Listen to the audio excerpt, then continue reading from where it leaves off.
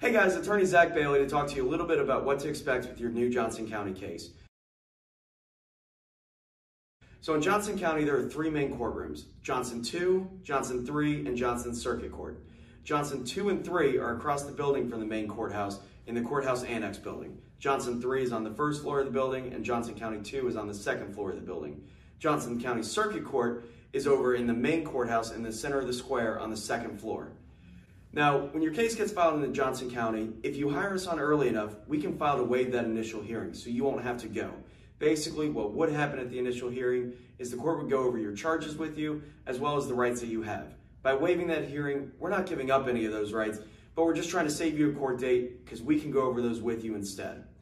Now, after the initial hearing, there's going to be a series of pretrial conferences.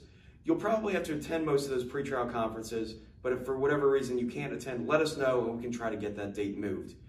As the case goes on, we're probably going to either be set for a change of plea hearing or a trial. Those are the two most likely outcomes in any case, and we'll talk to you about your options as the case progresses. So make sure you reach out to us, stay informed on the case, to talk about your options so we can decide as a team how to proceed.